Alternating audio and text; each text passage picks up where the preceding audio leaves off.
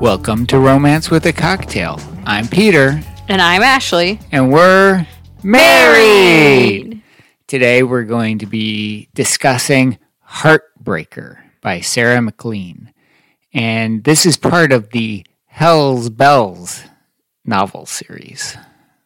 I know. It's exciting, isn't it? It is. Don't you want to read the next one coming? Of course. I want to read the first one. This is not the first. No, obviously. This is the second. There's some stuff that you kind of learn about that seems like it was from a previous novel. Yes, the character Cecily, who was in there. You mean Sexily? Yes, Cecily. They call her Sexily. That was what, the prudes of London society called her. Just because she was a woman on her own. Being a woman on your own. I think that one's called Bombshell. Or no, Bombshell's the one coming out? Is this the one you read first, or did you read it in the series order? Oh, I read it in the series order. Was it good? When it started coming out, were you like, this is good stuff? I mean, they're fun to read. I enjoy reading them. I would say that I thought the reason we read Heartbreaker is because I thought it was better than the one before it. Okay. She really hit her stride. MacLean really I thought these characters I really enjoyed. Yeah. Which characters did you enjoy? The main characters. I like her. Adelaide.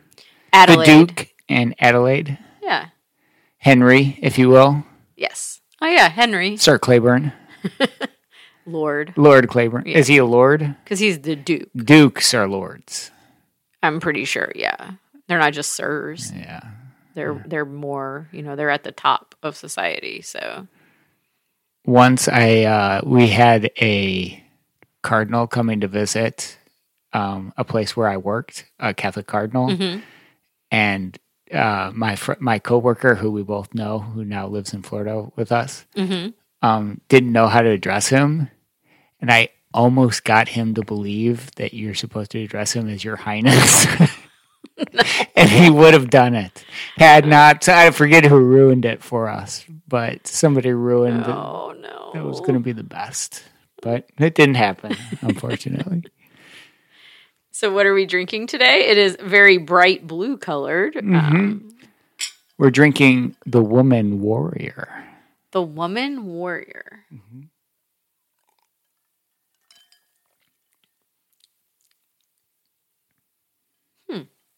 For being so blue, I taste like lemon and then some liquor, but I don't know which liquor. Well, it's blue curacao. Ah, okay. So blue curacao, vodka.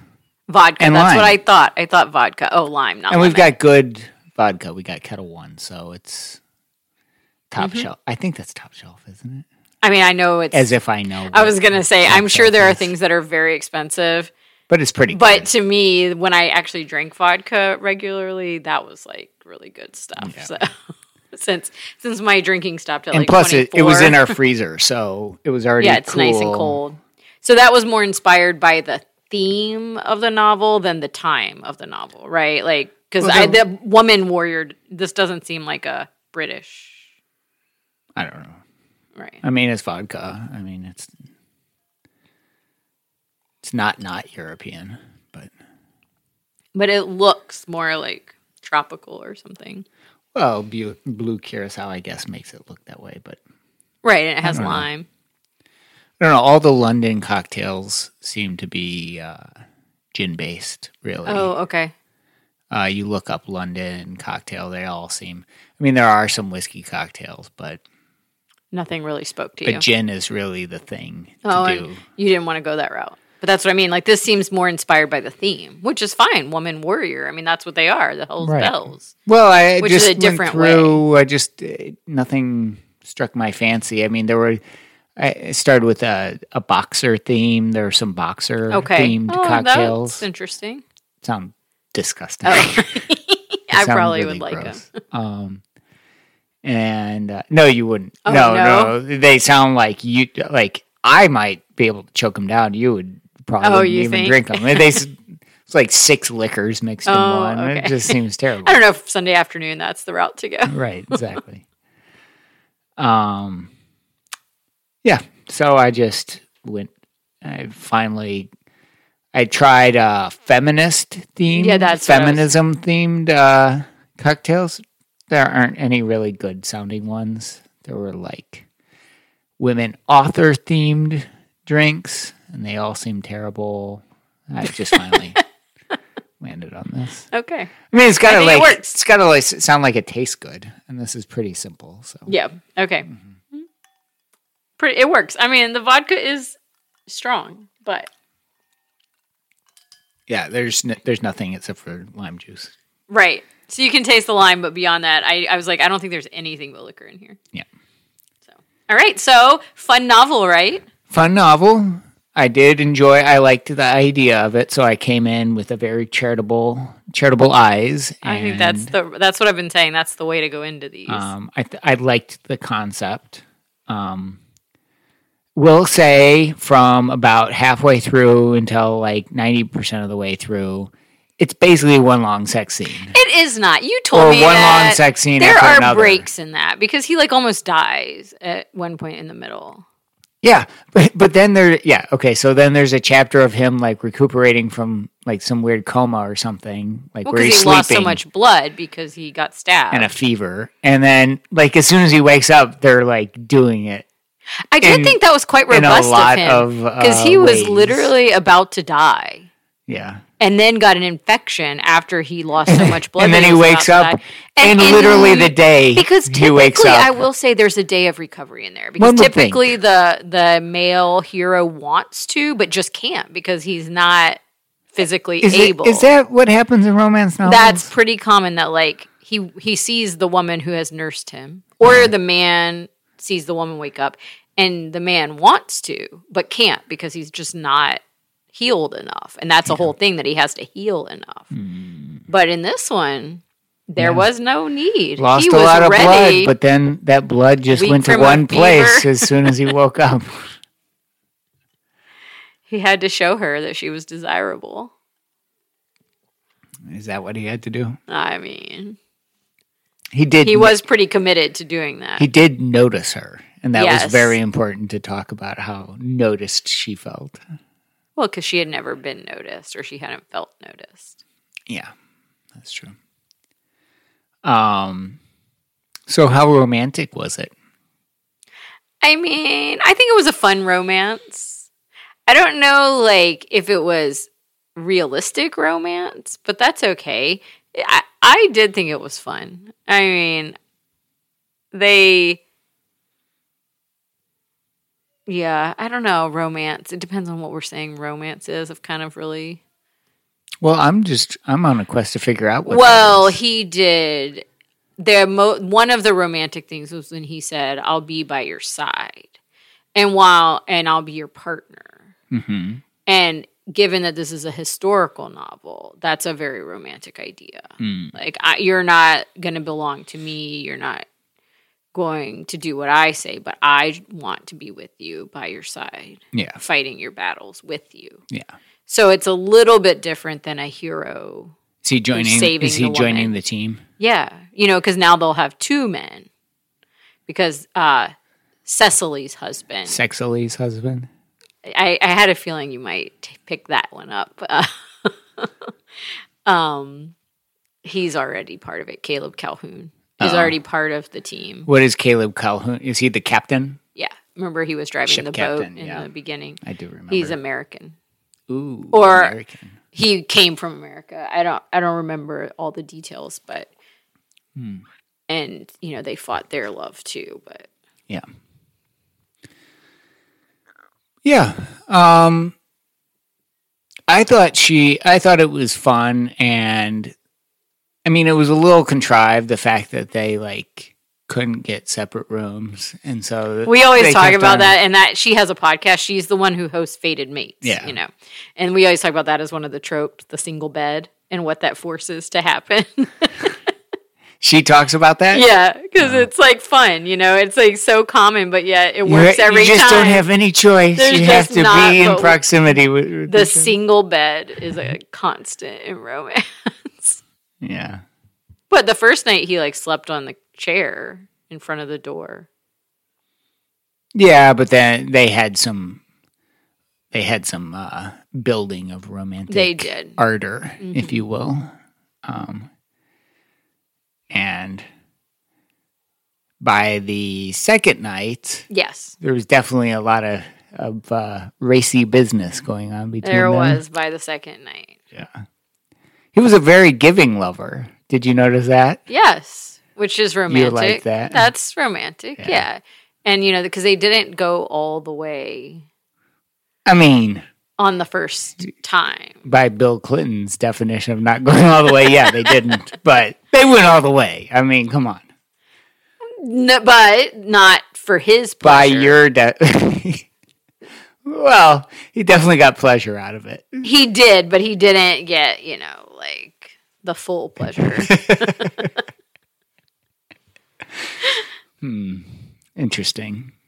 Yeah, and she seemed very receptive. I mean, very open to this new way of being, even though she didn't want any man, didn't want a Well, she had partner. never really had an opportunity.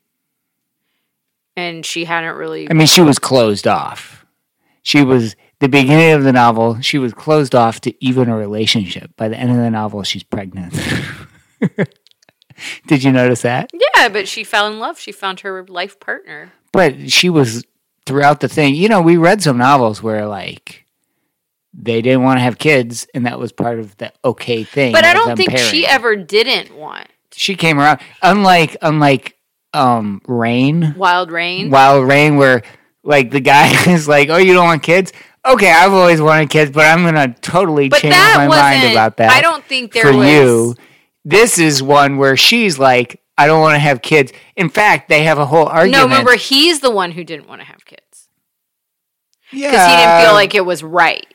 But then there's a point where he says, well, I'm starting to think she maybe healed marriage him that. And kids are the right thing. And she's like, I'll be your partner. I'll be your mistress, but I won't have your kids. And I certainly won't have you. And they have a whole it's not because that. She didn't want kids. It's because she didn't think she was worthy of having kids with him. That's different than not wanting children. Oh, then she felt worthy and then she wanted children. Yeah, because she realized that he loved her and that it was going to be okay. It didn't matter where she came from. He believed in true love. He did. Yes. Yeah. Well, I gotta say, and this is a stupid thing, but anytime a dad sort of adopts a kid that's not his own, it's kind of touches me in my heart a little bit. I was going to say because that's... so many fatherless children out there who need father figures, and whenever a father is like, I'm going to be your father, and we've got somebody close to us,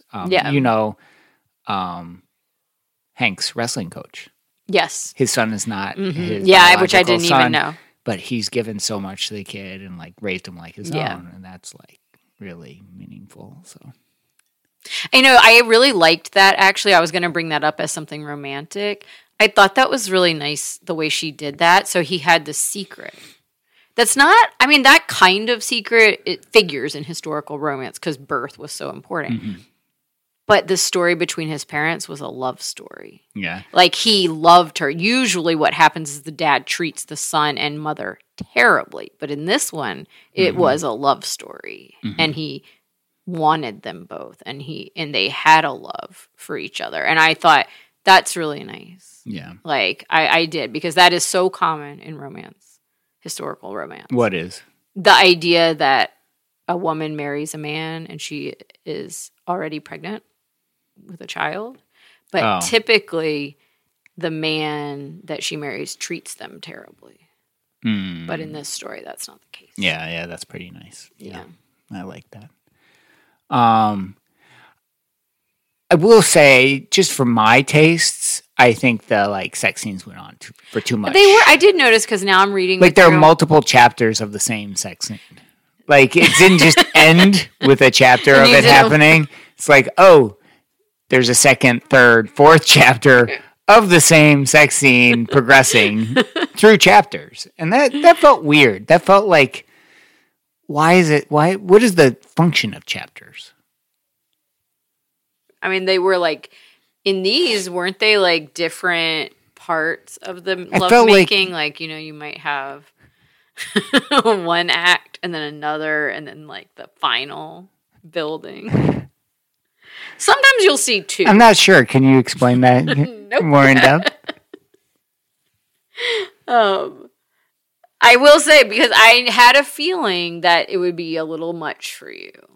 Is one reason we haven't read her earlier in she's our very reading. good. But I was like, we need something different. No, I actually like her. Like, I'm not that into these, but she's like she makes it interesting. Right. Her characters are doing all sorts of interesting things. And she seems to like really enjoy telling the story of what they're doing. And you get that sense. But she is racy. All of her books are like this. In fact, this one is maybe not as racy as the other ones. Well, a lot of them, the women are much more demanding. Much more demanding than this. Much more aware of their power from the get-go. Mm-hmm. Like the Cecily story, she's the pursuer. Mm-hmm. Instead of Cecily. Although she did kind of take back the name and own it, so I suppose it's okay that you can call her Cecily. It's okay. So yeah, like hers are all like this. They all have a lot of sex in them, very described in detail. Yeah. But I mean, there was a lot. You said that took up a lot of the book, but there's still a lot of story going on. I mean, they're like racing across England. They're fighting the gangs. They're like destroying bad aristocrats. Like they're doing a lot of things. Yeah. This seemed very planned, like this novel. Oh, yeah, she clearly had a plan, right? Like you think she like wrote a storyboard before she I bet. Huh. There's probably something where she talks about it, but don't you? I mean, it felt like that. I mean, there was like the meeting. Yeah. The like madcap race. Well, that's why it's in the end. It feels like in Ocean's 11. But that's fine. It's fun. It's fun, but how instructive is it on human nature? Like, how instructive is Ocean's 11 on human nature? Well, but this is more than Ocean's 11 because this is still about the relationship between the people, whether it's about the friends, women. That's Ocean's 11 is too. There's a lot of that relationship. Yeah, but this is like, in the end, they're trying to steal things back from each other and like. But what is family? What is the value? What is your value? Where does it come from? Those are in this book. And that's not Ocean's 11. Ocean's 11 is literally a caper. Mm-hmm. This is a little bit different than that. It's a woman who hadn't really been loved until she got invited into this group of women. I would say that plot is primary. Yeah, I mean, characterization is secondary. I'll give you that because there's more plot in this than in a lot of romance novels. But again, it's one of the reasons I chose it because I thought it would be fun. Mm-hmm. Yeah. But it's still, a lot of it is literally the two of them. Yeah. But they're in a lot of struggles, you're right. Like, they're constantly getting attacked. Yeah. I mean, he's, like, recovering from... It's, like, comatose for 5 days, and there's this whole long scene of her just sitting vigil and... Well, I would sit vigil over you if you were comatose. Well... I would literally be You're stuck with me. Yeah, but even if I wasn't, I would be sitting there. Mm-hmm. I would have been sitting there 18 years ago if you would have let me. Well... And you would have been comatose, so you wouldn't have had a choice.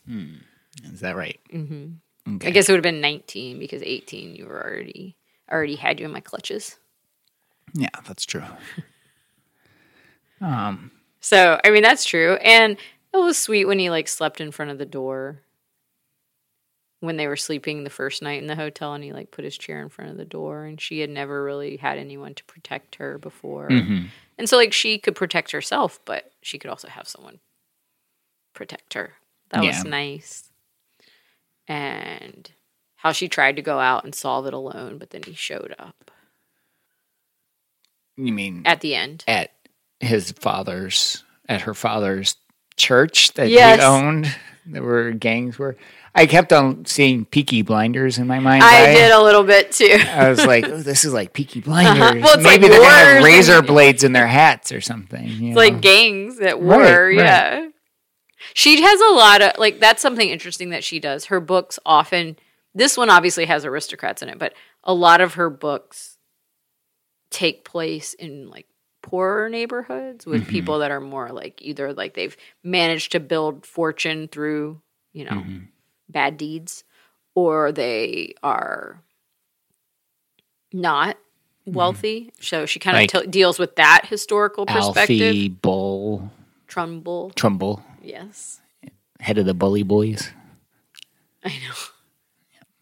Right. I mean, because you had seen the Bully Boys in other novels that she'd written. Oh, and so now you're like seeing them in this one with her as the...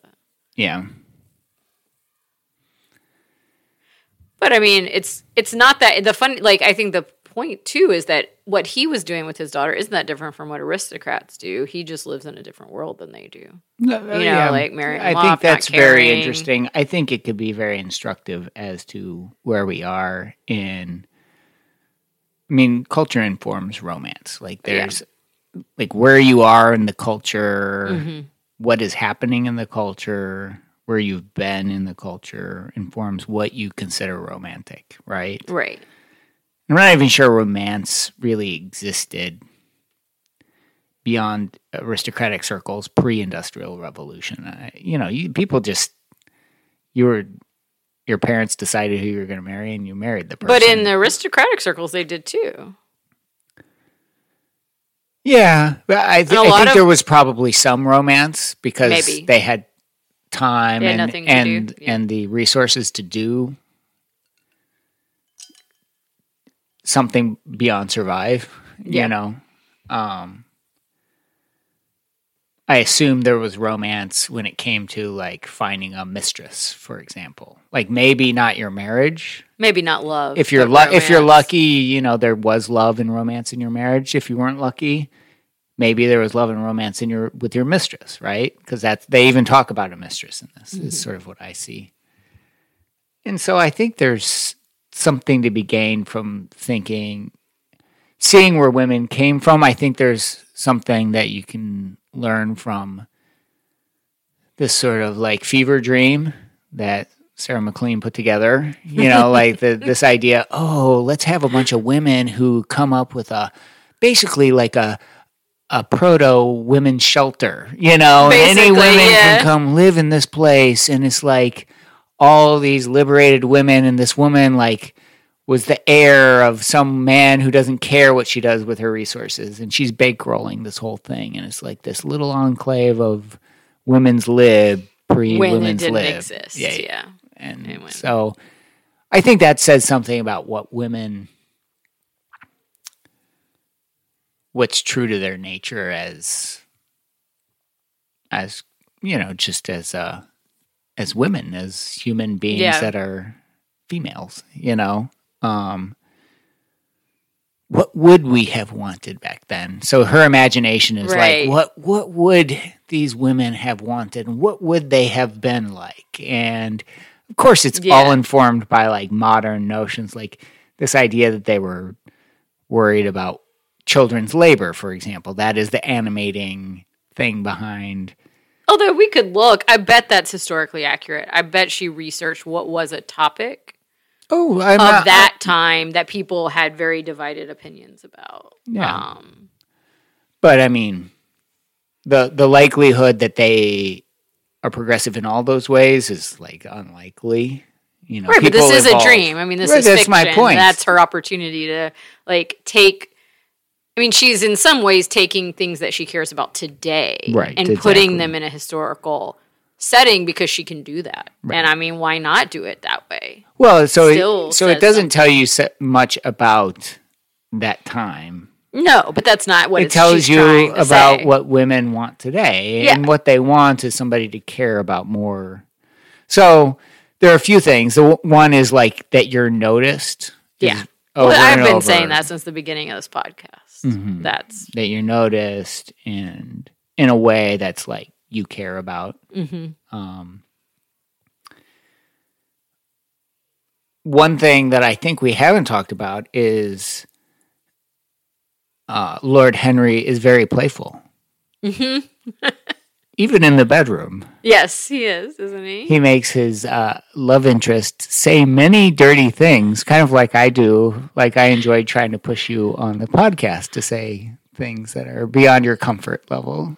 I know, but I mean, she's always doing that. Hers always have that in There's some incidences of cock and pussy. So there's one of... Well, I highlighted it, so we'll get to it. Oh, okay. Yes, don't worry. I know. I notice it now that you're like... Oh. See, I'm still too American. Isn't Sarah MacLean? Is that her name? She is, yeah. Isn't she Sarah American? MacLean, yeah. I know, I was thinking I was too, like, puritanical American, too. Neo-Victorian. Mm-hmm. Well, so she's, Adelaide? Adeline? Adelaide. Addie. Is, daughter of a gang leader. Mm-hmm. Is the Nipper princess of South London or wherever they are. She's going to be married off, but it's just a ruse to get in a gang fight, apparently. And it did not matter that Adelaide was too tall, too plain, or that John Scully had absolutely no interest in her. Oh, he smiled when she came into the room, and he'd been more than willing to sample the wares, which her father had all but insisted she allow. That was my first highlight. What did you think of that? Did that hurt? Well, it just shows how, to me, it's a way of showing how women were treated and what they were for in that time period. I mean, it's not the first time I've read something similar like that idea. I mean, they were. Like, it didn't really matter what they wanted. It didn't matter who they were. Yeah. So then, of course, the love story is someone who cares about who she was. I know. It's just so disgusting. Oh, yeah. Men. They just... I know. Women just were treated like objects for the gain of men. Mm-hmm. That's basically what was going on at that time. Mm-hmm. Adelaide didn't care for her father, and she highly doubted she would care for her new husband. But this was the life into which she was born, and if she was lucky, she would survive marriage to a monster better than her own mother had. Perhaps John Scully would die young. Right, that's like the best they could hope for. Yeah. Adelaide eyed the basket, the woman warily. You ain't like no none I've ever known. And I saw ain't, and I said, oh, that's not. They don't say that. And then I looked up the etymology. They definitely said ain't. Oh, really? It came from England. I think she looked up everything and like tried to keep everything like within the realm of what was likely. So you didn't find any... Did not find any... Because I know you typically look at that. In fact, there were some authors that were... I think it was... I forget. Austin and somebody else was cited in here. And I'm sure I highlighted them. And that would make sense if this was like mid 1800s. That's how I read it, but I actually don't know. I didn't. Right. It's Victorian. Right. Because they reference Victoria being in her palace. Oh, I guess I didn't notice that. Yeah, because she kind of and she's like, the place, Maggie's place, is it's not that different, the women being together, than the palace, a mile away. But she'd much rather be in the place than in the palace. Yeah. Addie Trumbull, the story went, had left a princess and become a queen. Remarkable how legends grew without proof, even in places where soil was salted and the fields lay fallow, especially in those places. Like that was a good line. Yeah. Fields are salted. Obviously the fields aren't salted, but that's a metaphor. But it tells you where she came from and how the stories still and the legends and the mystery and the magic are there. I thought that was a nice little I just liked that whole piece of her disappearing. That was page 11, so that's they she's got already quickly into it, getting good little lines in there that are a little bit better than just plot-driven. So this was plot-driven, but it was well-written, obviously. Mm-hmm. Alfie Trumbull took, quote, tea every afternoon at 4 o'clock at the Wild Pheasant, a bordello he owned in the shadow of Lambeth Place. Right, so you just get a picture of what it's like down there in Lambeth. This stern, unyielding man kissed like a practiced and superior scoundrel. Well, that's to show that he's not actually the stern, no-fun man he appeared to be. Yeah. So we know from the beginning that he's more... Those toffs are just no fun. Exactly, but we know he is more than that. So toffs is like a pejorative for aristocrats? Yeah. Is that like... Have you seen that before? Uh-huh. Okay. That's a new word. I did not know toff. I'm surprised it wasn't in Lisa Kleypas. It might have Sarah's a big fan of Lisa Kleypas and Judith McNaughty. The author. Yeah. You can see McNaughty. In this. Yeah. Yeah. That much was true. Cecily was a renowned scandal. Daughter to a recently minted earl and his brash countess, and until several months earlier, unmarried, 30, rich, beautiful, and with an absolute fearlessness that every woman on her own deserved to claim. Ugh. Oh, exactly. Threw up in my mouth during that. That's why women want to read this. Like, you want to be fearless, just willing to do what you want to do and not be held by the strictures and burdens of society. You want to just... But then you're still a good person, right? But everyone's so beholden to their own norms of whatever society is. You want to escape it, but even in escaping it, you're reacting to it, is what you're doing. Yeah, but you still want to escape it. Nobody escapes it. It's impossible. Romance is impossible without context. But you still can... You can redefine it. You can redefine. Yeah, you're reacting to it. That's fine. Fine, but you're still not being held down by it. Not physically. Maybe mentally. Maybe, but you're doing your best to not be and to try to do something different that's more true to who you are. They weren't workers. They were children, vulnerable and forgotten. Considered disposable by men like Haverstock. Mm-hmm. A little much, but I highlighted that in blue. It was less... I mean, it's less artful, but at least it's like a cause that you can get behind. Like, I mean, it's child labor. It's abusing children. I mean, as long as you're doing a flight of fancy in your imagination, do whatever you want, right? Yeah, but people did have to fight against child labor. Mm-hmm. And, like, there was that good line where they're at the Haverstock house talking to the wife, and she's talking about how the child labor keeps the children from being idle, and it's, like, in a house that was built for idleness or something, right, because they didn't have to do anything. No, I like that. That was good. A group of ravens is called an unkindness. I like that line. Uh-huh, me too. That was good. Well, she's next. Imogen is the next book, so... Well, we don't have to read that next. Well, I will. I mean, it's like her next book. It doesn't come out till August. Ooh, okay. Yeah. Be waiting with bated breath. Adelaide scoffed, as though the only way to see the truth of the world is to be scorned by a man. Cecily added, as though being scorned makes one mysterious. Are we mysterious? Imogen asked. Not if you had anything to say about it, Imogen, Adelaide replied. I had that in pink and blue. I like it. Then why is it blue too? A little too cute. A little bit over the top. But you're trying, like they're so self-aware. It's like it just reminded me. It got into Ocean's 11. They know it's like when you see Brad Pitt or Julia Roberts on the silver screen, and you know that they think they're the most attractive person on the screen. And they are. Don't get me wrong.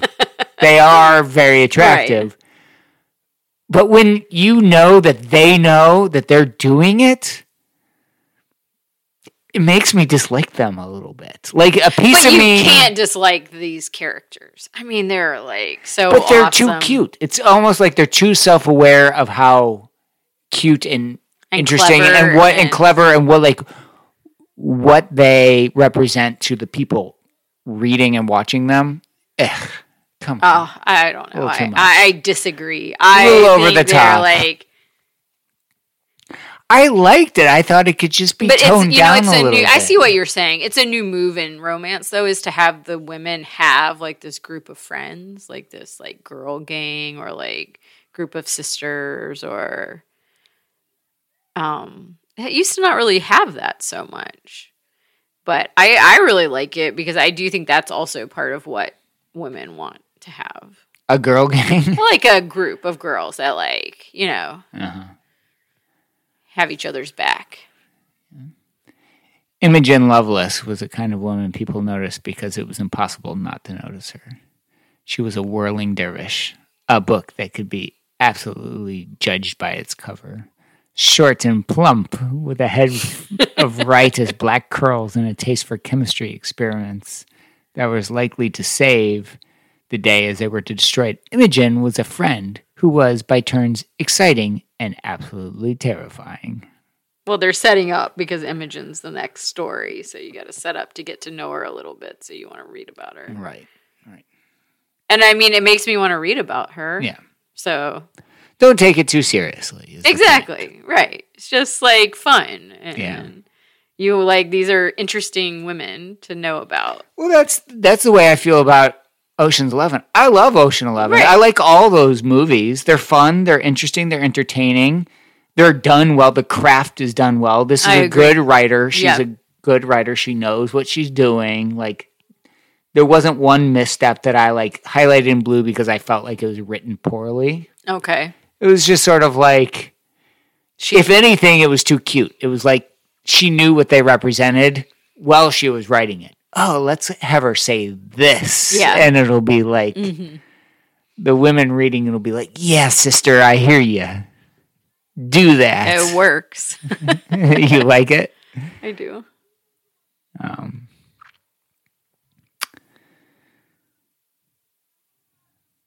How it was that no one on either side of the Thames seemed to notice her was a puzzle for the ages. Claiborne couldn't help but notice her. He noticed her constantly in ballrooms when she turned up with her odd friends, and at dinner parties when she was the quietest one in the room, and on her morning walks through Hyde Park. He'd been able to pick Adeline Frampton from the crowd for years. Christ, he'd been unable not to. Because we already know they're meant to be. He could already see threw up in my mouth. That's romantic. That he sees her and he sees all that's special about her. And don't you think that's how it is? Like the person that you love, you see differently than everybody else sees them. Yeah. You had big boobs when we were in high school. So that's not romantic. Well, I did notice you immediately. Okay, well, I don't want to be noticed for that. You don't? No. Not at all? Not at all. Not by me, the love of your life. Well, maybe I'm okay with it now. But when I was in high school, I did not want to be noticed for that. Not even that it hooked me and I couldn't escape the gravity that is Ashley Tyson. Nah, hopefully there was more to it than that. There was. There was more than your done breasts, as Miss Acklin would say.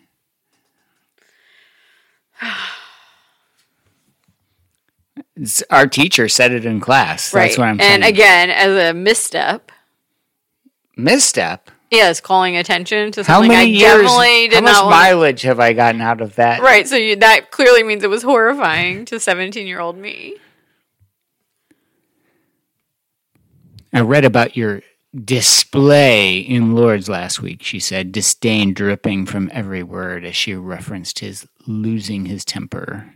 before the assembly as he attempted to move them to compassion for literally anyone but themselves.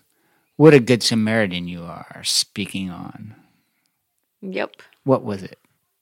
Labor of some kind? Too much. Too much. Like he's too virtuous? Well, no, they moved them to compassion for literally anyone but themselves. Like, I know, it's easy to take pot shots at, like, politicians, and the whole idea is that, like, politicians can't do anything. It's actually, like, these renegade gangs of girls who can do things. Yes. It's ridiculous. Real change happens. It's just not sexy or interesting when it does. But it's not true. It happens in both ways. And sometimes you need the one because the other takes time. Even when it's disruptive action, even when it's civil rights movements, it's not sexy like it is in this novel. It's not that interesting. It has to be organized. It has to be thoughtful. Yeah, that's how he is. A he's long, like that. difficult slog. But he's presented that way. In the meantime, there are still women being harmed. I mean, that's the whole point, right? Like, yes, it's not that he shouldn't do what he's doing, but it's that you still need someone doing it in the moment. And in the moment, that's not how politics works. It's not how government works. Long arc of justice works because of politics, not because of renegade But you still groups. need people there for the people who are in the moment being harmed. Oh, I agree. I mean, you got to have somebody helping women when there's no recourse or helping children until the government does what it does. Yeah. I don't know. I don't even know what I'm take about. pot shots at the government. I mean, yes, politics is so terrible. Like, they don't actually do anything. But it's just not true. It's not true. They do a lot. The reason slavery is outlawed is because of politics. Right, but you still needed the Underground Railroad to get people out of slavery in the moment. I mean, that's, I think, the point. Yeah, you need the rebels, the renegades working in secret. But then why say move them to compassion for literally anyone but themselves? I mean, there are people who care about... But that's different because you're not even talking about government. You're literally talking about aristocratic, rich, wealthy people. Henry Claiborne. But he's in contrast. Well... Yeah. So? He's the one saying it. Literally anyone but themselves. I don't like arrogant people who just think they're just, like, so special. Because you're not going to change anything if truly he was that unique. You're not going to change the laws for child labor if literally he's the singular Henry Claiborne, and nobody has sympathy for the children working. I mean, it's just not true. Clearly people did, but not have a stock, and he's in opposition to have a stock. I get it. It's the zeitgeist. Just- the zeitgeist wants to hate politicians. Fine. Put it in there. Are you, like, loving politicians right now? Is that, like, something you want to do? But I've got a measured view of them. And I don't take pot shots at them in order to just get an emotional reaction. Child labor should not be the only thing men debate. I mean, again, it's too much. Said as a man. So, what did you think of the matchbreaker? Speaking of men. The matchbreaker character? The concept of a matchbreaker. Did you? I actually kind of liked it. I thought it was kind of so fun, again smart, a fever dream. Like, this is not true, but let's think back. But that's kind of creative. Wouldn't it be cool? Someone who was intervening and, like, breaking matches, like, by like finding secrets, like basically a spy, but, like, furthered the cause. Yeah, like, of women's liberation and, like, women living a good life. So I actually thought it was kind of a fun way to think about it, you know, like, and everyone saw it, had one perspective. Like, it was like the parents in control, but she wasn't operating that way. Let me ask you this. This is the perfect point at which to ask you this question. I can only imagine. How feminist is this novel? Is it strongly feminist? I read it as strongly feminist. Given that it's strongly feminist, given that you read it that way. How do you reconcile that with the way Adelaide is treated in the bedroom by Henry Claiborne? What do you mean, how she's treated? There's a point at which they actually talk about his dominion over her. I don't remember that. It's highlighted. Don't worry, I'll get to it. But let's just broad strokes. We don't have to debate the particulars. I would say that he, despite the fact that he is aiming for her pleasure, he is in control, and he is the dominant figure. Yes, he is. And even though it's about her pleasure. But it's still about her pleasure. He is dominant. But can't that be true and be feminist? Yeah. So let me ask you this. It wouldn't be okay if he was dominant and she wasn't being pleased, and it wasn't clear that he was doing these things that pleased her. There is this idea that women who are very capable, very powerful, like to be submissive in the bedroom. Yeah. There is this idea. Do you think that that's true to women's nature?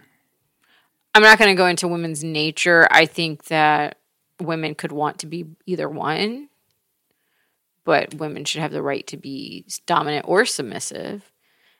And I have a feeling that women who are in control and powerful, again, I feel like I'm going to get myself into all kinds of things because I've not read about this and I don't know what people think about this. But in my perspective, it's your heart. Because you want to just let go in the bedroom. And if that means the man that you trust is the one in control, then that's. But why feminist. Would you want somebody else in control if you care about your power and your pleasure? Because you find power in letting go and in reaching your pleasure. Interesting. That could be a whole thesis. That could be a whole. That's why I'm I feel like I shouldn't even be saying this until I've read what people write about it. Because who am I to? Well, I thought that was an interesting contrast. It was, to me, I agree with you. It was clearly very feminist centric. The girl gang goes and right. has a women's shelter for women and 19th century Britain, and they're out, shattering norms and changing the world for the better. And yet, clearly, Adelaide, despite her clear capabilities, is very submissive in the bedroom. Is willing to give it up to. Yeah. And that's hey, that's they're complements to each other. He wants to be in the position of the domineering one. I don't think he would like Adelaide if I don't get the sense that he would like somebody to dominate. And it doesn't mean he wouldn't be okay with her occasionally taking control.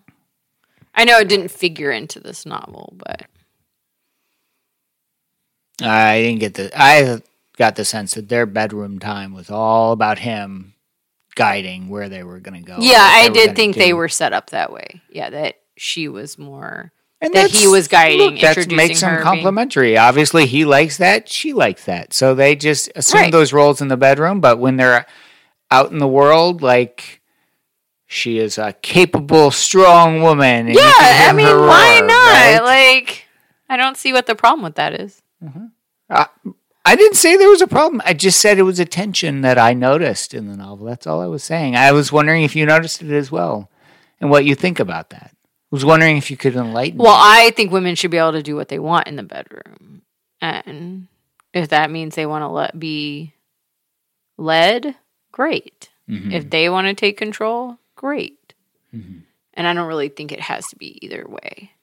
The only thing that is not feminist is if the man is existing for his own pleasure and the woman is not getting something out of it, then I don't think it's particularly feminist.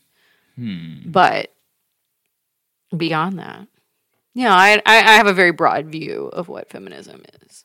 Oh, you do? Because I think it should be that women are choosing the life they want and the way they want to be. Right.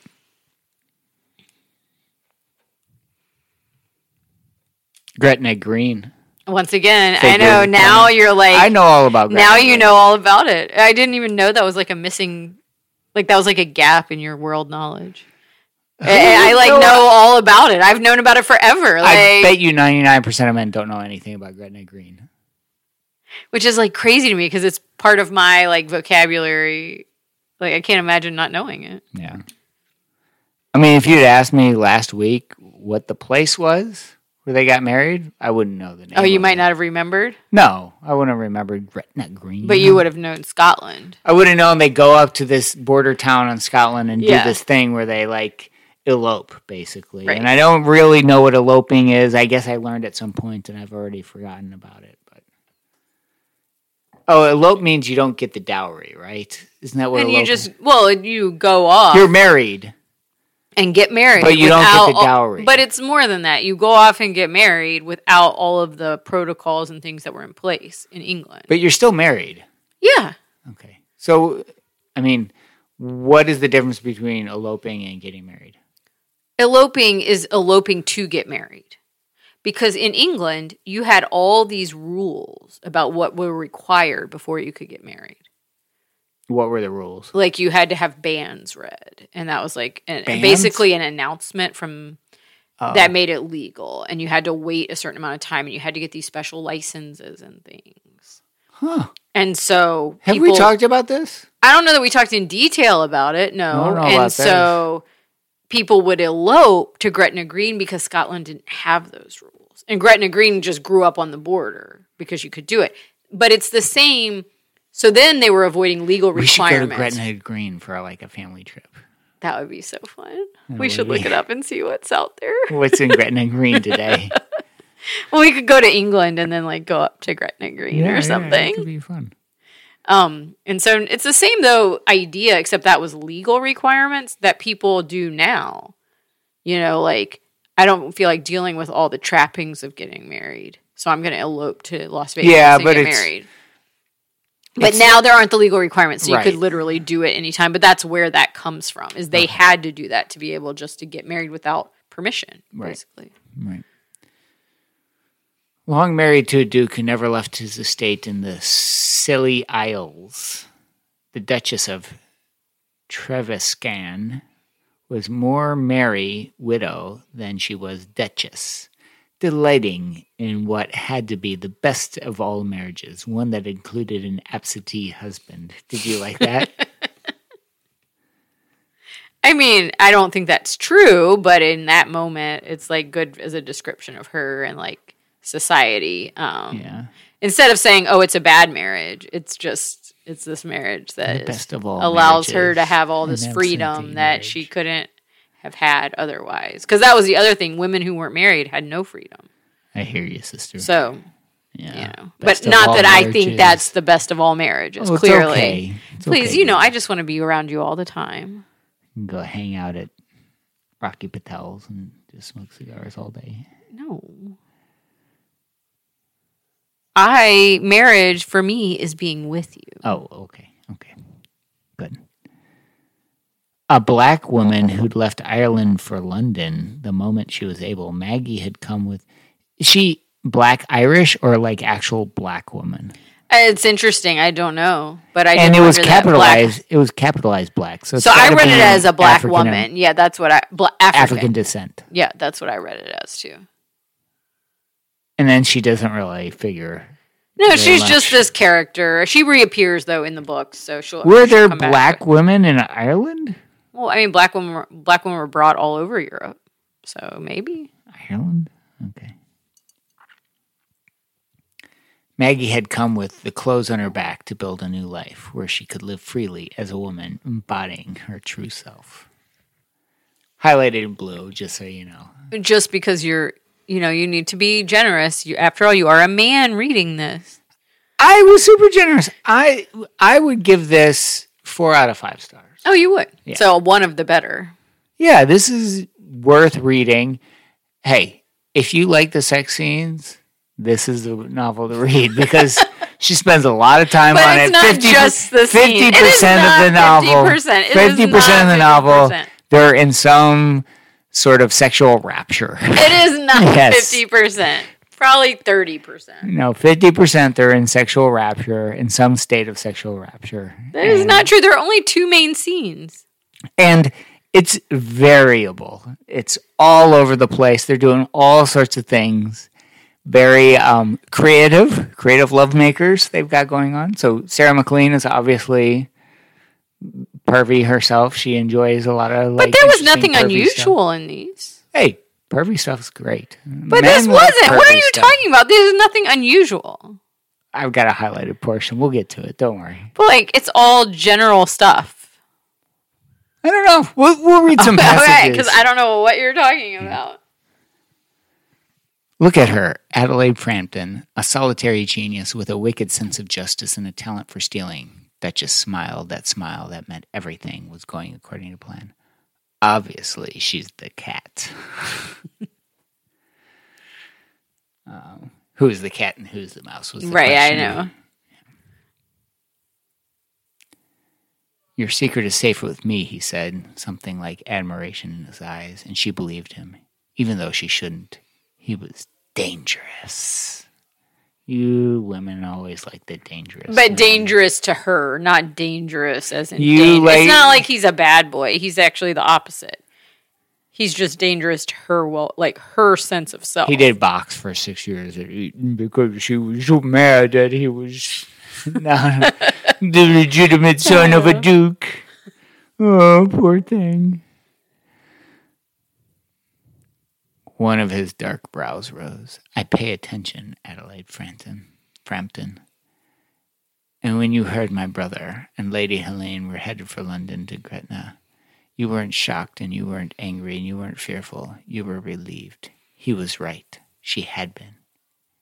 And he noticed. Yeah. Well, because that's nice. That's romantic that he noticed. That he can tell what she's thinking. Clearly, that's a woman's dream because that's not reality, but... What's not reality? That you know what I'm thinking, that I should expect you to know what I'm thinking. I do. Without me saying it. I know what you're thinking before you know what you're thinking. That is not true. 100%.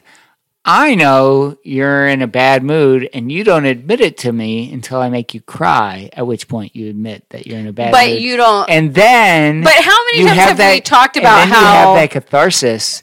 Okay, And then you thank me. You say, husband, I'm not worthy of you. And I say, that's true, but you... No, I never say that. But, I never say that. But what I was going to say is how many times have we had the conversation where you say, I shouldn't just expect you to know, I need to tell you what I'm thinking. Yeah, well, I want to be able to get to the nub, the root of the matter quicker. But sometimes it takes a catharsis. Yeah, I'm just saying. And I have to push that. Women's fantasy is that men will just know exactly what they're thinking. I know what you're thinking before you know what you're thinking. I don't think that's true, but I'll let you think that.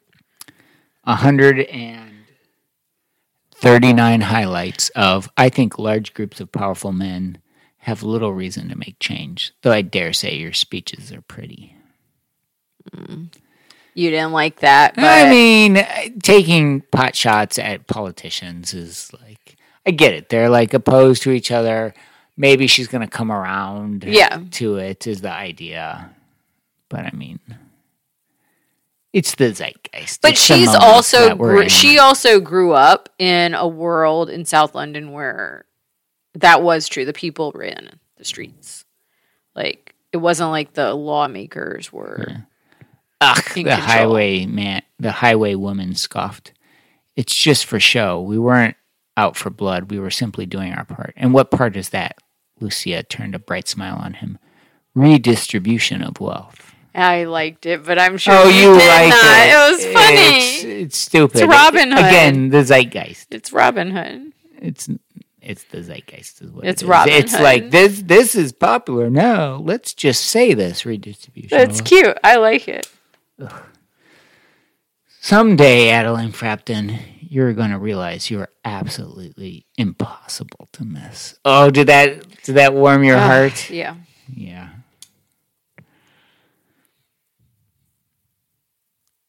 Oh my, Adeline whispered, feeling wholly something else altogether. She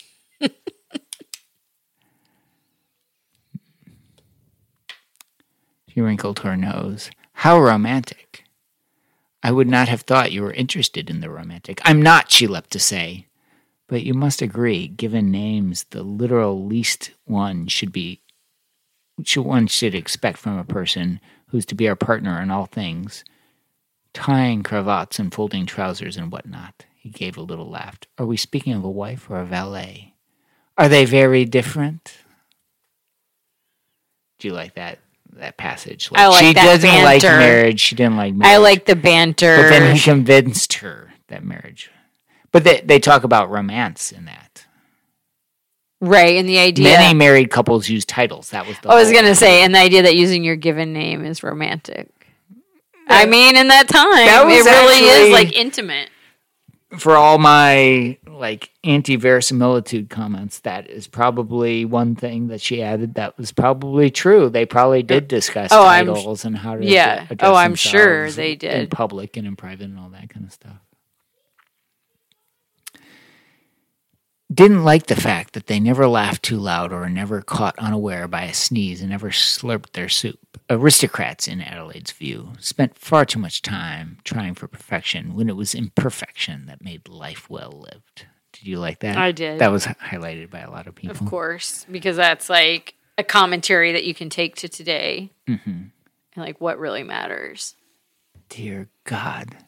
Had she been prepared, she might have not have looked. She might have turned away, avoided noticing the rivers of water sluicing down his body over the ridges and angles. That was very bold. He just stood right on up in the bathtub. Yeah. With her looking at him. Is that bold? Yes. They were unmarried. Mm-hmm. They barely knew each other, and he just stood on up, naked. So women should do that. Or men should do that with women that they barely know. But they're pretending to be married to. I should guess they do that? I guess was this when they were pretending to be married? Yeah. Okay. I mean, it's very bold, is all I'll say. Usually in a novel. Should men do it if they got the goods? I mean, maybe if you know that it's going to be welcomed by the woman, but I don't know if you'll know. How do you know if it's going to be welcomed? Do you feel that vibrating in her house? Yes, it's children running around our house. Well, I don't know how you know, but it could be particularly alarming for a woman. But in this case, it wasn't because she liked it. But okay. I don't know. Should I have gone around naked around you? Like early on, that would have been perhaps pretty shocking. Oh, it would have been too shocking. You wouldn't have enjoyed it. But we were never in a situation like this, so who knows what I would have wanted if we were in a situation where we were alone in a hotel room. Yeah. You like that too, don't you, Adelaide? When I tell you how good you are, how much you please me when you talk about your pleasure. Yes, she whispered. Good girl, he said. The words sending a sizzle of pleasure through her. That's what I mean by it was like a little bit more than like submissive. It was like good girl. He kept on calling her good girl. You really key into that. This is not the first novel where you've noticed someone saying good girl, and that really captures your attention. Do you want to be called a good girl? No, but I mean, I'm a mature woman. Me out a little I'm a bit. Mature woman at this point. That doesn't do it for me, but it might. When for we some were other younger? people. Maybe. Who knows? The time has passed, though. I highlighted the P word. The P word was used for you literally anatomy. just highlighted it because you're like, oh, the P word. Because we are always She 13. cried out at the pleasure, at the way he lingered at the top of her P. When he lifted his head, she was panting. Her body was no longer hers. Her hips lifting towards him. Her fingers itching to capture his hair and return him to his position. That's pretty vivid. She shouldn't get used to anything about him. Tell me a story. I like that. Yeah. And where they like talked about their past, and he cares about like her past life. I liked that. That was actually good. And that was romantic. Yeah. All women with skill and talent and a wicked sense of justice. Wicked sense of justice. That's the second time that's been mentioned. Wicked sense of justice. I mean, those eyes again, full of desire. You're a cock. He made her say it. I know. Well, I mean, that's a thing. It's a whole thing. They have like a whole banter going on throughout their lovemaking. They do. There's a lot of talking. A lot of talking. That's like a hallmark of her. Oh, is that what she's into? Yeah. Oh, I see. I'm going to let you ride my C. That line was in there. Oh, and then you say it's pretty normal. Her hum becoming a rhythmic sigh as she loved him with her mouth. Okay, but that's... Do you know about this? I mean, I guess not. If you don't know not about anything other than... So, this is probably inappropriate, but my wrestling coach in college, right, used to talk about hummers. That was his word for BJs. Okay. And it was because he used to tell me that if you can get a woman to hum... well, she does it. It feels better. I promise you, he told us this, and I didn't really think about it. And he used to always call it hummers. BJs were hummers. Well, I mean... Because I think that's like what a word. Wanted. Well, that's what she was that's doing. What he wanted. Humming, you think. Adding, not just the because BJ. The vibrations of not just the BJ, voice. But actual humming. Well, that's what they're talking about here. Yeah. There's a whole thing where she's like... yeah, I assume that's what they're him. talking about. So don't tell me that's not creative. This is outside of like normal. This is like... But I mean, none of these things are unusual for people to do, are they? I would say that these love makers are on the creative side of things. I'm not done yet. It goes on. There's more but in I mean, there. that a BJ is not a creative act. Not that creative, no. No. I mean, none of these acts are but like the way that far out of the box. But the way they did it was more creative. Oh, okay. The way she did her BJ, I mean, that's not the normal way that most women do that. Oh, okay. Would you say that's the normal way that most women do that? Do you know it? I don't know about Homer? You didn't even know about Homer before I started talking about this. So that's a thing. But that doesn't seem like that big of a move to make. I'm just saying I mean, there's only so much you can do. The anatomy is pretty set. But there are norms and there are things that are outside the norm. And I'm not saying it's bad. I'm just saying it's creative. That's all I'm saying. It's a good thing. And all the while, she watched him, hot for him, full of power, of dominion. See what I'm saying? Yeah, of dominion, domination, dominion. I mean, it's pretty close to saying she liked to be dominated. So, all right. Listen to this passage, and you tell me what's happening in this passage.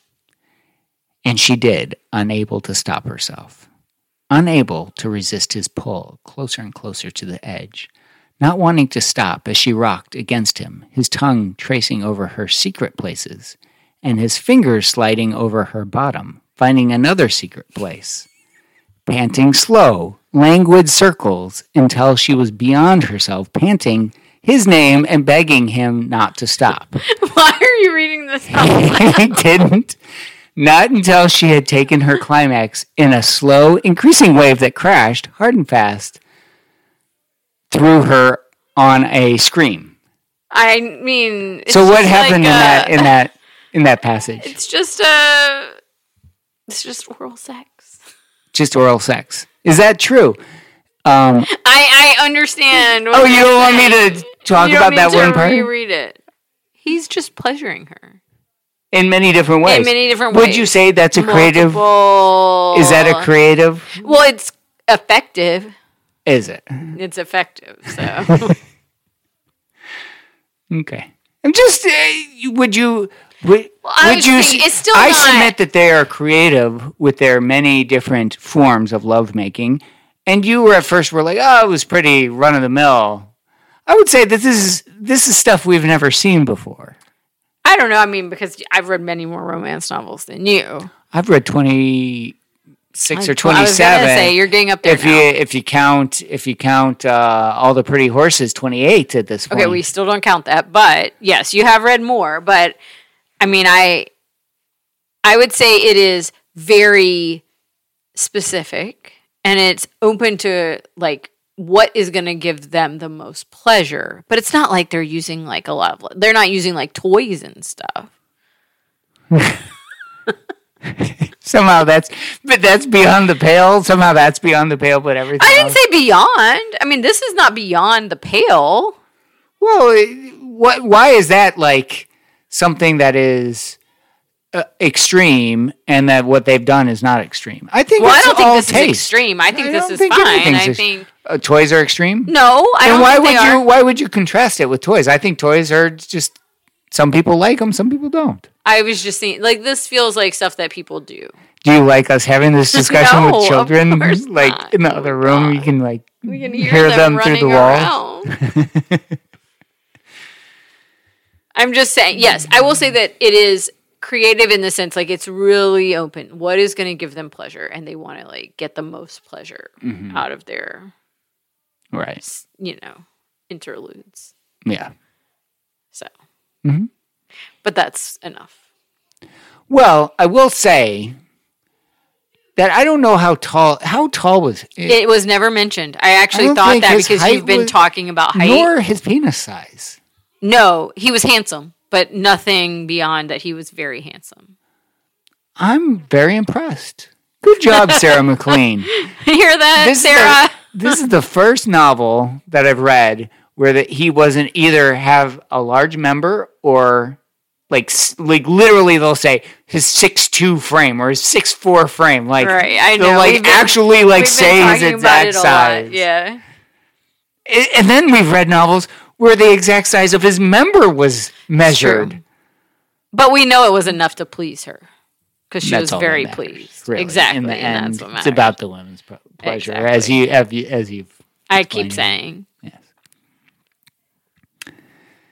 He would follow her wherever she chose, give her whatever she wished. He would live in her apartments above the place if she liked. If Maggie O'Turnan would suffer a duke as a tenant.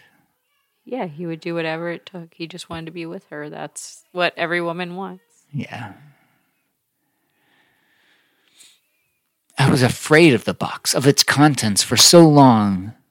I made to destroy it 1,000 times, knowing it was a risk to let it exist. But I couldn't let it, couldn't risk it to let it, knowing that it was a risk to let it exist, but I couldn't because it proved that love existed, that it was a good and worthy and true, so I took that risk. So what do you think about that passage? I forgot what the passage is. I made to just the box. I made to just. Oh, I mean, I think it's true. Like he could. The practical thing is to destroy it. Yeah, I like that. But he holds on to it. Like it was nice, and it was cool that it was like this puzzle box that his dad created. Like I said, I really liked that parent story. I thought it was really nice, and it was really romantic to me. Yeah. She waved a hand. Cavendish and Austen and North Smiths. Who's Cavendish? I don't know, an author. Maybe we need to read it if Cavendish is in the same breath as Austen. I don't think Cavendish. Adventure stories, maybe? Oh, you think so? I don't know. I'll have to look. Cavendish. Well, Austen. We know who Austen is. Right, of course.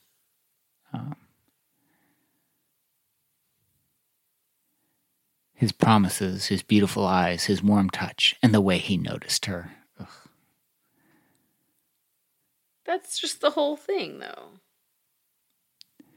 Hear this, Adelaide Frampton, he said, quiet steel in his words. You are the most remarkable person I have ever known. Strong and brilliant, with more courage than I've seen in another, and more beautiful than any one person has cause to be. I have no interest in being freed from your clutches. He says all that in front of like all her friends. What did you think about that? Was that romantic? I love it. Yes. I love in front of the girl gang. It's just awesome. professing his love. Yes, because he doesn't care and he's just so in love with her and he thinks she's so amazing and he doesn't want her to think for a second that she is not amazing. Should I have done that in front of some girl gang that you have? Well, I don't really have a girl gang. You should get a girl gang so I can do it in front I need a girl gang. Maybe I need to do it in front of, like, Carolina. That's like your girl gang.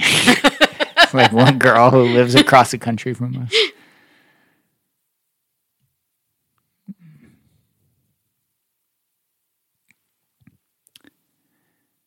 You lightweight toffs teach your girls nothing.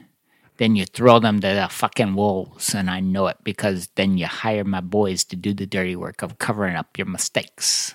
Yep. I thought that was good. I highlighted it. Yeah, I do too. I mean. Yeah. His hand stroked down her side, finding the round swell of her belly full with the child she would soon bear. That was romantic for you. You like that? I mean, he's gotten her with like, child. Or... He basically got her to submit to traditional norms of the man-woman relationship. Yeah, but they're relationship. still out trying to make the world a better place for women everywhere. Yeah. I feel like I did that to you. You were like, all women's lib, and then I just got you to submit to the man that you loved. I mean, it's the way it goes. Well, it's not an either or. It's not. I know. And you know I don't think that. Oh, and just so in case you're wondering, Cavendish is romance, but with like a feminist bent.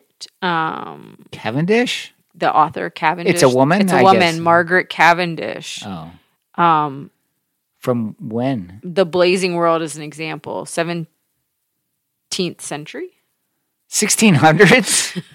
Feminist The Blazing literature? World is a highly original work, part utopian fiction, part feminist text. It tells of a lady shipwrecked on the Blazing World, where she is made empress and uses her power to ensure that it is free of war, religious division, and unfair sexual discrimination. Huh. Interesting. Maybe we need to read Cavendish. I know. This volume also includes The Contract, a romance in which love and law work harmoniously together, and Assaulted and Pursued Chastity, which explores the power and freedom a woman can achieve in the disguise of a man. Interesting. I think we have to read Cavendish. At some point, yes, we'll have to read it. Yep. So, final thoughts. Well, I'm glad that you enjoyed it, at least, you know. Mm-hmm. I enjoyed reading the salacious passages publicly and making you comment on them. I enjoyed that more than even reading them in the first place. Well, I'm glad I could give you that pleasure. But that also, it was fun to read. I'm not going to lie, now that we're reading... It's about your pleasure, not about my pleasure. We know that. But that you get pleasure from my pleasure, right? That's the ultimate feminist situation we have. But... Now that we've been reading romance now, like deliberately for 25 weeks, and I kind of usually just read them, you know, and I read them super fast and I just skip over, like you've noticed, I skip over things I don't like. I just move on, read the rest. Mm-hmm. I really enjoyed this book. I'm not saying that any of the, like, it's a romance novel, but I really enjoyed it. I was like, this is fun. And the women are just out there, like, doing good things and... It's like a world that's fun to read about. So I just really enjoyed this book, actually. Good. Yeah. Even though I'm reading it for the second time, I still enjoyed it. And I will definitely read the next one, and perhaps you can read it with me. Perhaps. Don't you want to find out what happens with Imogen? Not really. You know that Deputy Inspector Peck is going to be her love interest. I will read the next one if we're good to read the salacious passages on... a podcast. Well, I mean, we can only imagine what's going to come up with that one. Right. So Imogen is probably going to use... She's a little bit wilder than Adelaide. She's going to use fire and ice jelly on genitals. That's what I think. She's into chemicals. Who knows? She is. So she might chemically alter her brain. She might be into like... I don't think she's going to do choking stuff. No, she was more like into moms. Choking orgasm. That's like a whole thing. You know about that, right? I mean, I've heard of it. I've actually never read a novel with that in it. So, you know, it's apparently more intense if you're on the edge of death. I think we're not going to get into that, but, you know. Some of us are creative, others, more. But I'm glad you could get some enjoyment from these salacious passages. What are we reading next week? We are reading The Happy Place. It's Emily Henry's new book. She wrote Book Lovers. She's one of my go-to Remind authors. me, Book Lovers. What was that about? It was the woman who was like... went to North Carolina? Yeah. And she ended up falling in love with like the editor guy. So they're kind of like who she hated, but then she fell in love with him. Right, and she's like into working and being in the city, and it's kind of like the anti-Hallmark movie. Okay. So I wonder what she's gonna do now. I know. Well, I still think Georgie Long is still my top modern, and of course, Bronte is my top of all classical. But it's your top of all, right? Of course, and you still put Pride and Prejudice above Georgie Long. Is that which that was one's Austen? That was Pride and Prejudice. Austen. I mean, you can't compare them. But you can. I mean, they're all romance novels. Well, for different purposes. Like, which one's more enjoyable to read? Probably Georgie All Along. But which one's like has better literary worth? Obviously, Austen has better. Well, some people might say not obviously. Well. But I will give you Jane Eyre. Not anybody who's rereading Jane Eyre. Not anybody who's studied on a university level literature would think that Georgie O. Long has more literary worth than Austen. Nobody would think that. Well, more worth perhaps about romance. And that's a different question. That's our question. Our question is not literary. Well, I actually think it says a lot. The older ones say a lot because I think, again, it says a lot about what romance is. Because context is so important. Yeah. And what we came from, even if you're reacting to it by having a super feminist view of what romance ought to be, that reaction is what you think romance is. Yeah. So it still matters that you know that we came from a place where women were basically treated as material objects. And now they want to. There's a reaction to it, and if you want to engage in romance, you need to know that. Absolutely, in order to be able agree with you. Yeah, to do the romance. That's enjoyable for both people. I agree with you, and I would actually say Jane Eyre might have the most to say about romance. Well, of any novel but I did actually. I just love Jane Eyre. I like the supernatural and. I thought it was super romantic. I told you I did not expect to be touched by it. I thought it was romantic. Yeah, well, but when you have supernatural and you have like literary flourishes, it like says that there's a magic behind us all.